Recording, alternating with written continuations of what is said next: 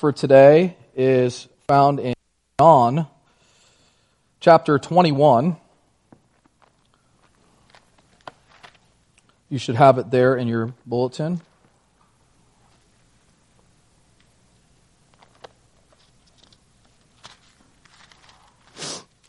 John 21, verses 1 through 12.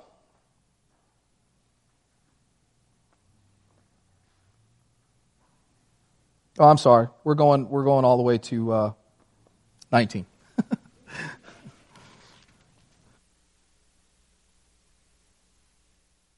John 21, verses 1 through 19. These are the words of the living God. After this, Jesus revealed himself again to the disciples by the Sea of Tiberias, and he revealed himself in this way. Simon Peter, Thomas, called the twin, Nathanael of Cana in Galilee, the sons of Zebedee, and two others of his disciples were together. Simon Peter said to them, "I am going fishing." They said to him, "We will go with you." They went out and got into the boat, but that night they caught nothing. Just as day was breaking, Jesus stood on the shore, yet the disciples did not know that it was Jesus. Jesus said to them, "Children, do you have any fish?" They answered him, "No." He said to them, "Cast the net on the right side of the boat, and you will find some." So they cast it, and now they were not able to haul it in because of the quantity of fish. The disciple whom Jesus loved therefore said to Peter, "It is the Lord." When Simon Peter heard that it was the Lord, he put on his outer garment, for he was stripped for work, and threw himself into the sea. The other disciples came in the boat, dragging the net full of fish, for they were not far from the land, but about 100 yards off. When they got out on land, they saw a charcoal fire in place, with fish laid out on it and bread. Jesus said to them, "Bring some of the fish that you have just caught." So Simon Peter went aboard and hauled the net ashore full of large fish, 153 of them, and although there were so many, the net was not torn. Jesus said to them, "Come and have breakfast." Now none of the disciples dared ask him, "Who are you?" They knew it was the Lord. Jesus came and took the bread and gave it to them, and so with the fish. This was now the third time that Jesus was revealed to the disciples after he was raised from the dead. When they had finished breakfast, Jesus said to Simon Peter, "Simon, son of John, do you love me more than these?" He said to him, "Yes, Lord, you know that I love you." He said to him, "Feed my lambs." He said to him a second time, "Simon, son of John, do you love me?" He said to him, "Yes, Lord, you know that I love you." He said to him, "Tend my sheep." He said to him the third time, "Simon, son of John, do you love me?" Peter was grieved because he said to him the third time, "Do you love me?" And he said to him, "Lord, you know everything. You know that I love you." Jesus said to him, "Feed my sheep. Truly, truly, I say to you, when you were young, you used to dress yourself and walk wherever you wanted. But when you are old, you will stretch out your hands, and another will dress you and carry you where you do not want to go." This he said to show by what kind of death he was to glorify God. And after saying this, he said to him, "Follow me." Let's pray.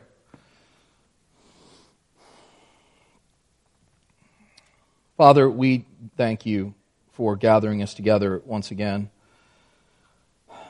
I thank you for another opportunity to preach your word. Help me to get out of the way, Lord, and to proclaim your truth.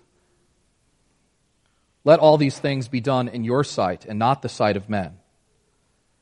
Let the people be attentive, remove any distractions that there may be in our midst, and help us to stay focused, that you would speak to our hearts, that we would know your will and what you are saying to us.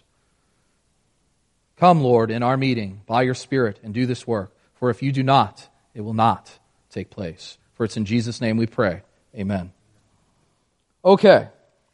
Has anybody ever gotten lost when you knew where you were going? Has anybody ever had this experience? You thought you knew where you were going, and then you got lost whenever you got there. It's an awkward experience, really. You know, somebody invites you to come to their house or to meet you in a particular place, and you think you know where you're going until you get there and you realize that you have no idea where you are going at all. And it's that awkward moment when you're waiting for further direction or further instruction. You're waiting for that person to pick up the phone and tell you where to go, or to call you back, or for your internet to pick up, where you're just kind of feeling a little bit unsettled about the whole thing. Has anybody ever had this awkward experience before? Or maybe somebody asked you to play a game, but then they didn't tell you how you were supposed to go about playing it. And so when everybody else starts playing, you're kind of standing there left awkward wondering what you're supposed to do, right? It's that type of thing that we're talking about. I think that the disciples had a similar experience in their ministry. The disciples have followed Jesus on this mission of proclaiming the kingdom of God, but when the king gets torn away from them and crucified, nailed to a cross, things are a bit uncertain. He miraculously appears to them after that when he is raised from the dead, and on several occasions. But the question kind of becomes, what is next? Now what? What are we going to do? And you and I, friends, are in that same situation. We all live on the other side of the resurrection of Jesus Christ, and sometimes we lose sight of where we're going and what we're supposed to be doing. What are we supposed to be doing since Jesus has been resurrected? Well, in our text today, we're going to answer that question in 3 different ways. Okay, so 3 points today. The first is, since Jesus has been resurrected, He still directs us. And therefore, our aim and our goal must never be the same. Our aim and our goal in life must never be the same. Number 2, since Jesus has been resurrected, He still serves us, and therefore we must still come to Him for help and provision as we serve. So He still serves us, so we must still go to Him for help and provision as we serve. And number 3, since Jesus has been resurrected, He still considers us to be His disciples, and therefore we must be about the work of making disciples. So we see that first point, since Jesus has been resurrected, He still directs us, and therefore our aim and our goal must never be the same, in verses 1 through 8. So let's read that again, starting in verses 1 and 2.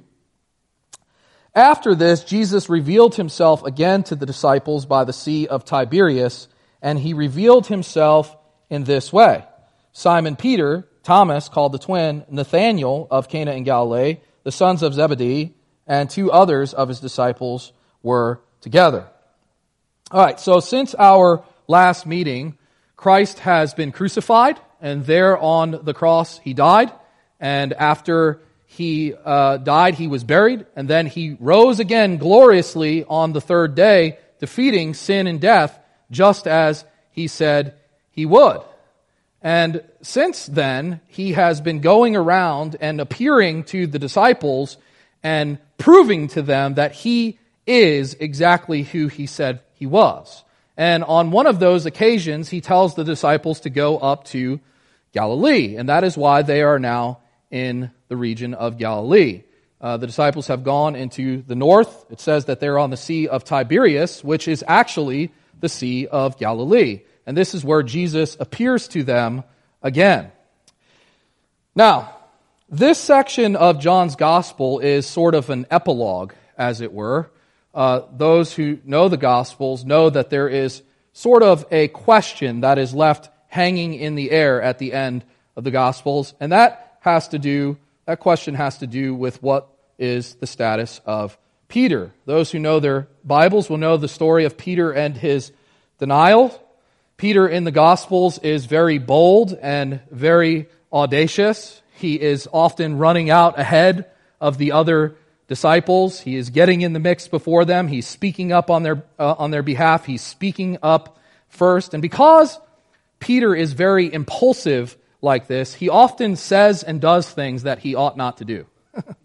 John MacArthur refers to him as the apostle with the foot-shaped mouth. You can imagine why he calls him that. He's always putting his foot in his mouth, right?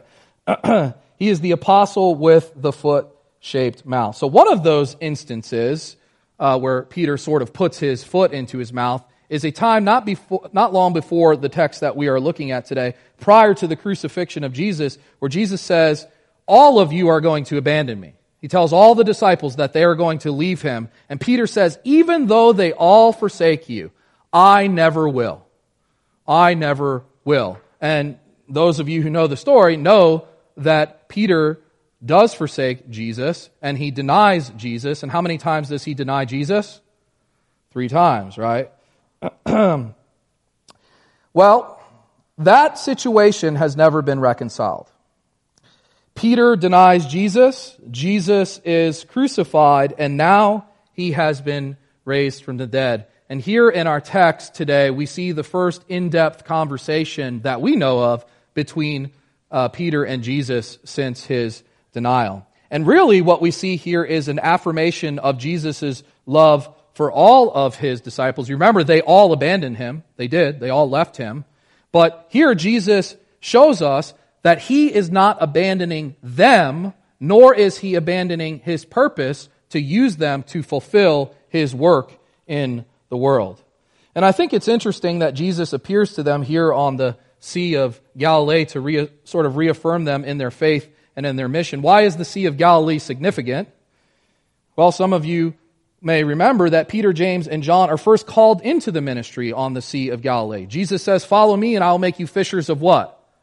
Fishers of men." And they drop their nets and they follow him from that point on. And it is also interesting to note that on that occasion, Jesus miraculously provided for them a huge catch of fish. It was one of the things that convinced them to follow Jesus. But a lot has happened since then. They have gone around with Jesus doing ministry, and Jesus became a very controversial figure among the political and religious leaders of the day. As a matter of fact, they murdered him for it.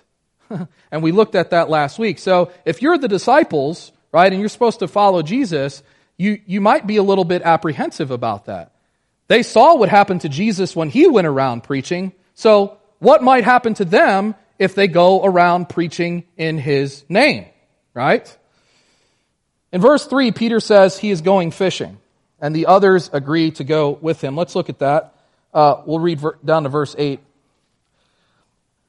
Simon Peter said to them, "I am going fishing." They said to him, "We will go with you." They went out and got into the boat, but that night they caught nothing. Just as day was breaking, Jesus stood on the shore, yet the disciples did not know that it was Jesus. Jesus said to them, "Children, do you have any fish?" They answered him, "No." He said to them, "Cast the net on the right side of the boat and you will find some." So they cast it, and now they were not able to haul it in because of the quantity of fish. That disciple whom Jesus loved therefore said to Peter, "It is the Lord." When Simon Peter heard that it was the Lord, he put on his outer garment, for he was stripped for work, and threw himself into the sea. The other disciples came in the boat, dragging the net full of fish, for they were not far from the land, but about 100 yards off. Now, are we to think here that Peter and the others are abandoning the ministry that Christ has committed to them because they are going fishing? No, I do not think so. You will remember Jesus tells the disciples to go to Galilee and wait for him. So they go there, and while they are waiting, they do some fishing. They know what some of them know how to do best, and that is fish.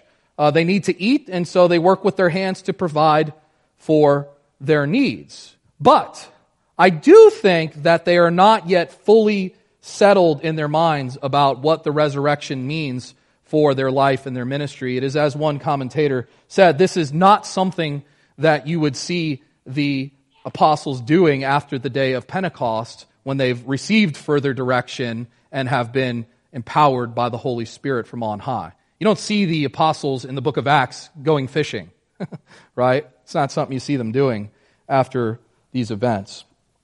So I do think that there is a bit of a disconnect here in their thinking. And so Jesus uses this opportunity to teach them an object lesson. Yes, the disciples know how to fish, but because Jesus has been resurrected, their occupation has been transformed and made much more glorious. Okay? Because Jesus has been resurrected, their occupation has been transformed and made much more glorious. The text says they caught nothing, but then when Jesus showed up, they caught a load of fish so big that they were not able to haul it in. Now, do you think it was an accident, or do you think it is just a coincidence that they caught no fish all night? I mean, some of these guys are professional fishermen. They're trained fishermen. And the best time for them to have been fishing, according to historical resources, was at night. So you would think that they would catch some fish, right? But they catch nothing. And then this mystery man shows up on the shore, and he says, cast your net on the right side of the boat, and they listen to him, which is also kind of weird. But you've got to remember that these guys are at their wits' end. They've been toiling all night to no avail. And so this stranger shows up and he says, cast your net on the right side of the boat, and they do it, and the blessing of God is poured out on them so abundantly, and they recognize it. John does, at least. He says, it is the Lord. Right? And as soon as Peter finds out that it's his Jesus standing on the shores, he jumps in the water and he starts swimming. You see, Peter will not wait. He must get to Christ immediately. This is the moment that he has been waiting for. He wants to be together with Christ again, serving Him in His will, doing the things that He has called him to do. And so he does not wait. The other disciples follow right behind him. Again, they were all waiting for a direction from Jesus, and they are about to get further direction. Here, Jesus is going to make them, at this moment, into full-time fishermen, right? They're fishermen, but he's going to make them full-time fishermen. That is, full-time fishers of men. Okay? And friends, let me tell you, for every one of us, it is the same. Since Jesus has been resurrected, our life and our work can never be the same. Nothing that we do anymore is ordinary or mundane. It may seem ordinary or it may seem mundane, but it is in those seemingly ordinary things that God is now at work to do extraordinary things. Let me explain. What do you do with your life? What do you do for work? It is in those ordinary things that Christ is at work to do extraordinary things. But we need some direction. We need some further clarification like the disciples did here. And for them, they were given an entirely new occupation. And for some of us, that may be the case. If you are doing something that is objectionable in the sight of God when He saves you, or since He has saved you, you are going to have to start doing something different. But for most of us, God is going to work right where we are at to further His will in our lives, or He's going to take the things that we know from our past and use them in the future to what He is calling us to, just as He did the disciples here. For instance, if you are a mother raising children, just doing this thing day in and day out, the ordinary work of changing diapers and washing dishes and redirecting your children and praying over them before they go to sleep. It is in those ordinary things that God is at work to do extraordinary things. That is kingdom work. Or in your workplace, or your particular life situation, whatever it is, if you are a Christian, God has called you to be on mission. If you are a Christian, God has called you to be on mission. You see, it's all about direction, knowing that you are supposed to be a disciple maker of the Lord Jesus Christ. So whether it's at home, at work, or in the world, you're to be pointing people to Jesus. That is what you're to do. You are to be taking people by the hand and leading them to Jesus. Your goal, your aim in life and in your work is to take everything that He is given you and give it back to Him. You are to redirect everything that you are and everything that you have towards Him, towards His glory, and God will show up when you do that and work in the realm of the extraordinary through those ordinary, seeming ordinary things to do awesome and extraordinary things. So whether it's cooking somebody up a Thanksgiving dinner and bringing it over to their house for them next Thursday, or being kind, or offering words of encouragement, of sitting and listening to somebody when they are dealing with their stuff and helping them walk through whatever it is.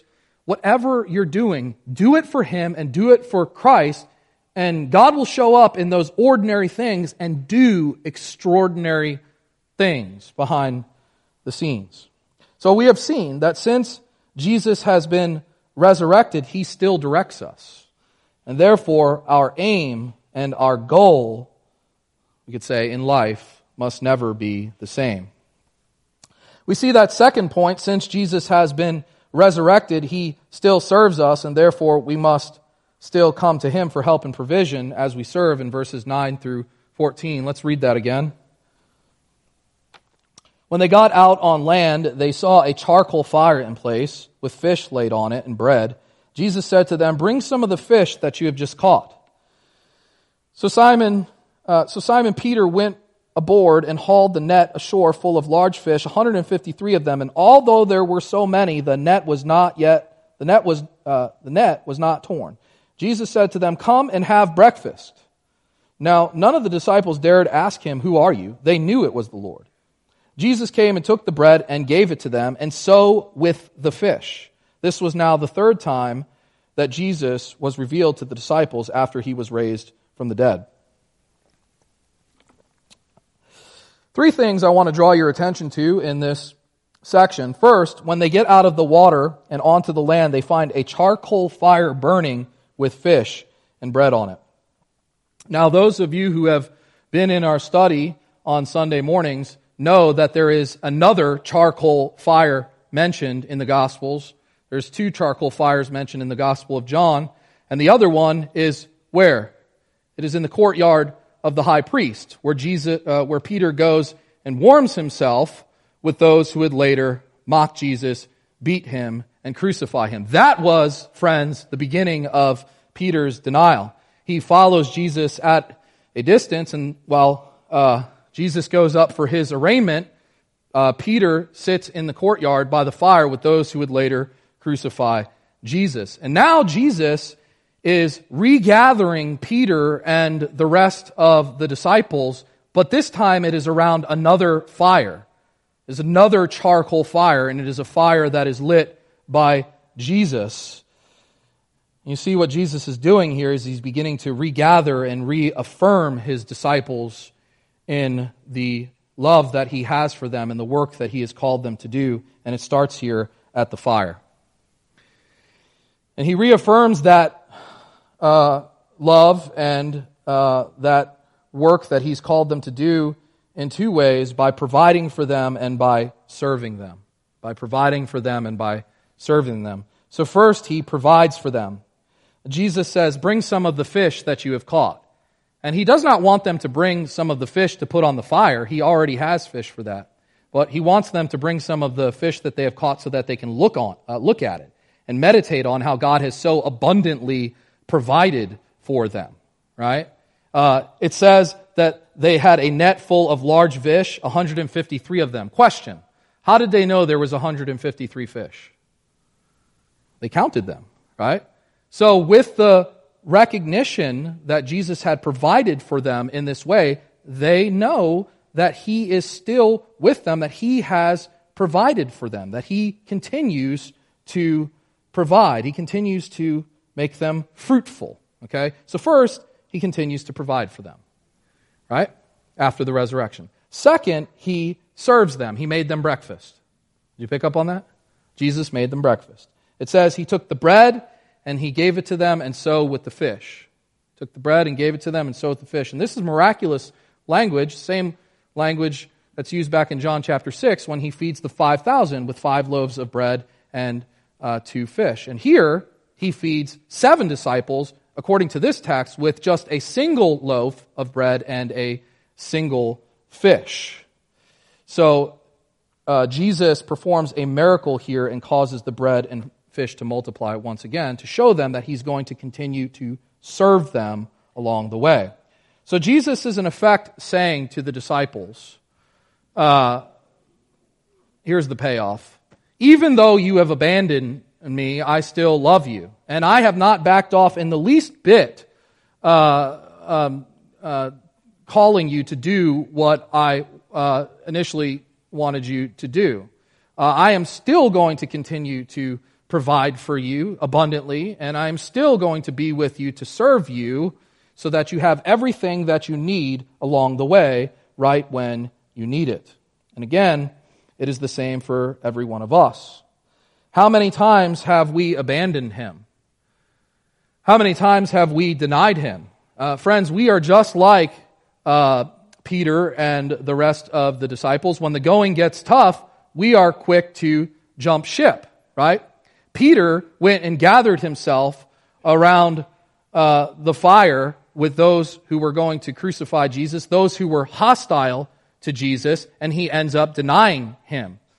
And it is getting harder and harder in the day in which we are living to find ourselves in a group of people who are not hostile to Jesus.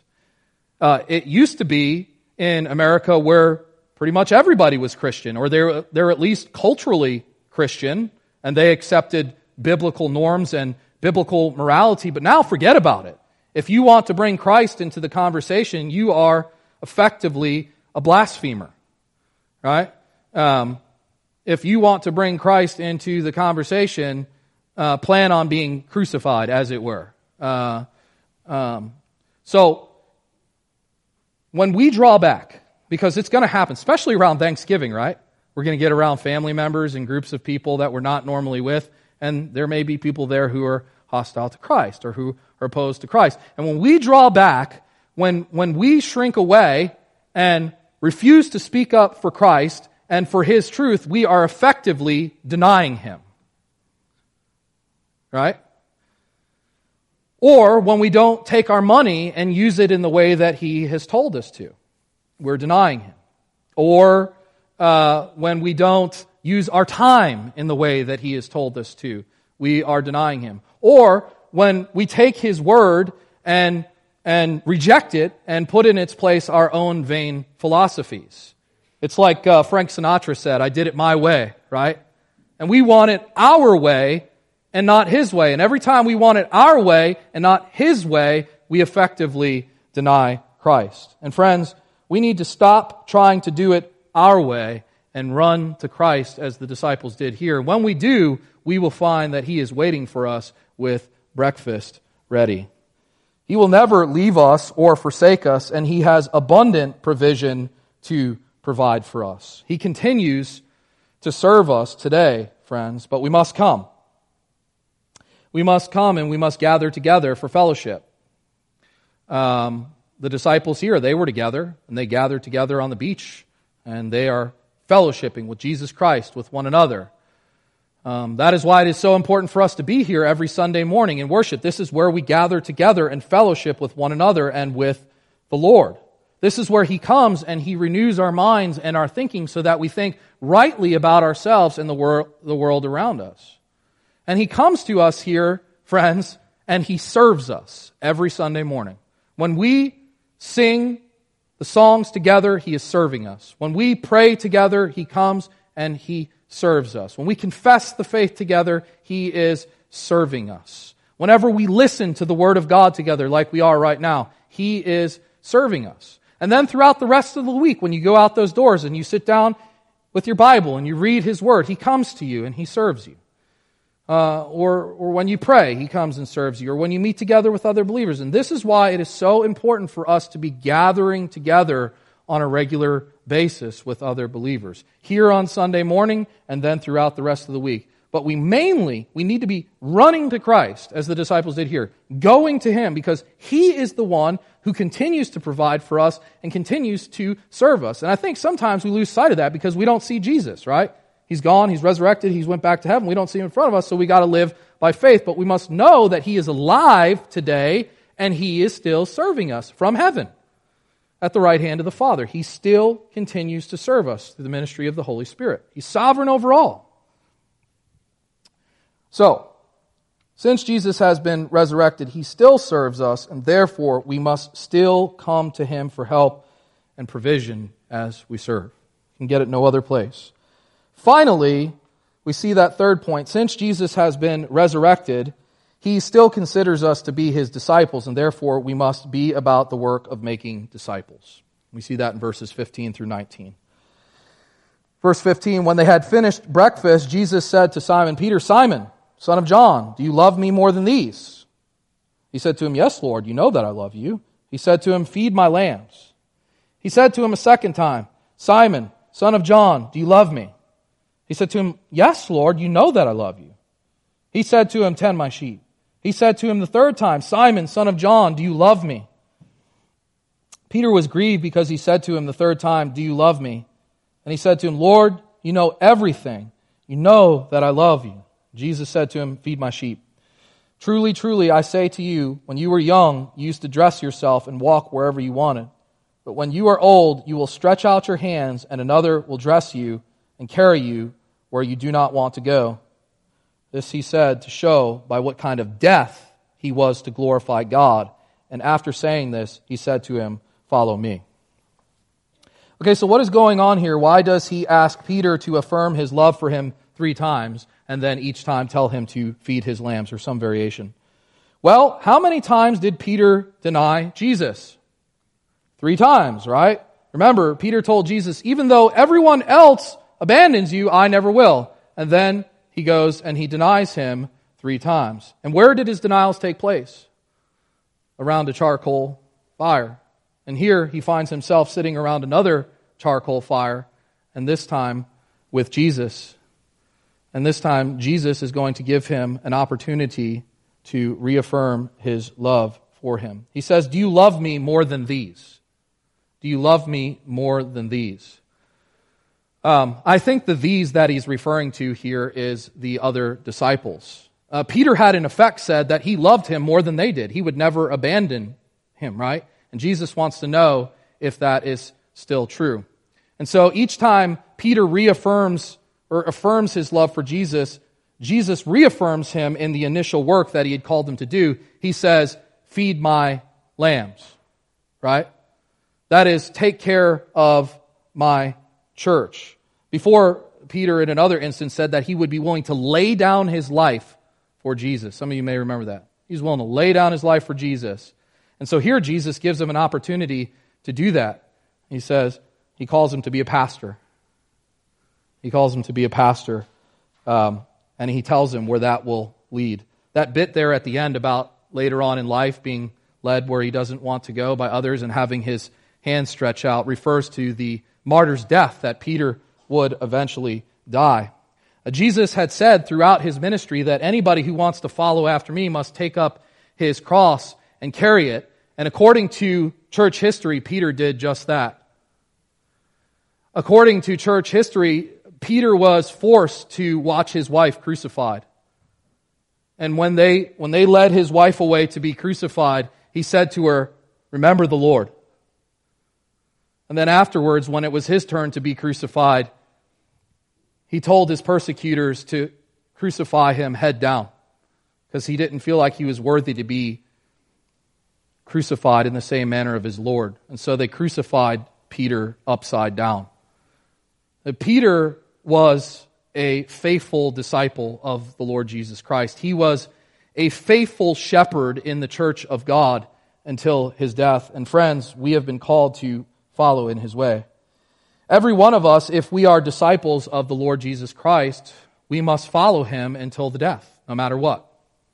There's no ifs, ands, and buts about that. And we must be about the business of making disciples. Now, that making disciples may look differently depending on who you are, but nevertheless, if you're a disciple of the Lord Jesus Christ, you are going to love the things that he loves, and he loves his church. He's interested in the care and the well-being of his people. And so should we be. Friends, we are to invest in one another spiritually in the church. We are to hold each other accountable. We are to watch out for one another and serve one another, just as Jesus did.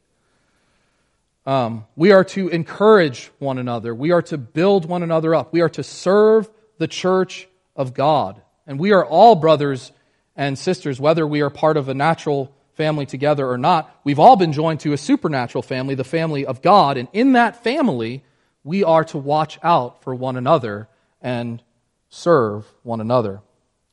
Now, in God's church, he has raised up certain men to do this work of watching over and serving.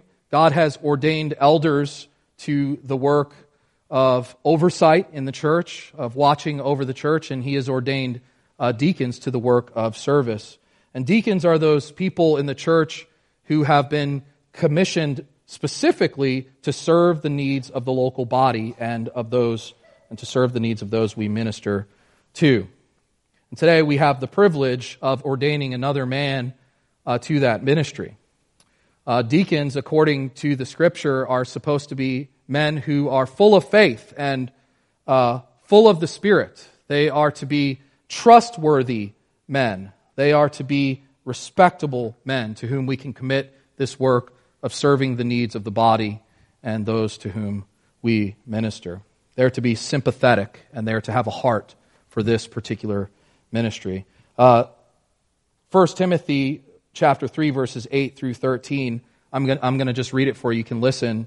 Tells us what they're supposed to be like. It says, "Deacons likewise must be dignified, not double-tongued." They can't speak out of both sides of their mouth. Not addicted to much wine. They have to have self-control. They cannot be given to excess. Not greedy for dishonest gain. Not always trying to get over on somebody else. They must hold the mystery of the faith with a clear conscience. They must believe what we believe as a church and hold to those things with a clear conscience. And let them also be tested first. Then let them serve as deacons if they prove themselves blameless. I think our brother Chuck German has been tested. He's been a member of this church for 80 years. So I think that's sufficient. Right, Chuck? Baptized at 4. So going on 80 years in the church. Now we are now members of the Evangelical Presbyterian Church, and Chuck has been a deacon and an elder in the PCUSA before he came, but now in the EPC. So we are ordaining him into the ministry here as a deacon in the Evangelical Presbyterian Church. Their wives, likewise, must be dignified, not slanderers, but sober-minded, faithful in all things. You have to have faithful wives. Kathy is a faithful woman. Let deacons each be the husband of one wife. They're to be a one-woman man, right? How many years have you guys been married? 62 years. Praise God for that. Managing their children and their own households well. I think most of you know Chuck's children are faithful.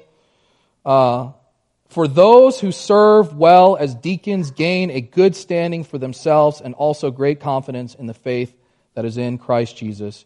So at this point, I'd like to invite Chuck and the ordained elders and deacons here in this church up to the platform.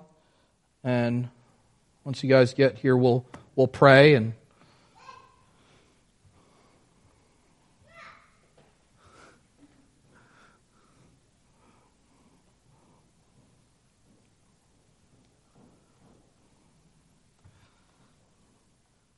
Father, we thank you for Chuck. We thank you for his faithfulness and his service to this church for so long. We thank you for his commitment. We thank you for his leadership skills and abilities and his gifts and the ways that you intend to use him. Lord, I pray for the continual support and guidance of this church upon Chuck as he continues to do the work that you've called him to. Help us to encourage him. Help us to partner with him, to be side by side with him. And I pray that you would give him energy and strength to persevere in the work that you have set before him. And give us grace to do it with him. In Jesus' name, amen. Now, the members of this church, Chuck, have elected you to be a deacon in our congregation. And Chuck has gone through the process that we have defined in our policy, which says that they have to be elected by the congregation and then afterwards interviewed by the session to see if they're willing to take up that work, and Chuck was. Afterwards, Chuck went through, 12 grueling weeks. I don't know how long it was. Chuck's got about 15 or 20 pages of notes. Him and I thoroughly went through what we believe, and we just touched on some of the other aspects of his ministry that he's going to be called to. But he's got a lot of work. And Also, he's done a lot of work. And also, the final piece is that he is to be interviewed by the session. And Chuck has sat and he's been interviewed by the session, and we are pleased to present him to you to be ordained today. So, as part of this process of ordination, Chuck, you are required to answer these constitutional questions. And if you have your bulletin, the constitutional questions that Chuck is going to be answering are there. It's an insert in your bulletin today. And I'll start with number 1 under constitutional questions, and you can just respond, I do. And then there will be one congregational question that you all can respond, I do. Okay? Okay, Chuck, are you ready? Yes, sir. Do you affirm your faith in Jesus Christ as your own personal Lord and Savior? I do. Do you believe the Scriptures of the Old and New Testaments to be the Word of God, totally trustworthy, fully inspired by the Holy Spirit, the supreme, final, and the only infallible rule of faith and practice? I do. Do you sincerely receive and adopt the Westminster Confession of Faith and the catechisms of this church as containing the system of doctrine taught in Holy Scripture?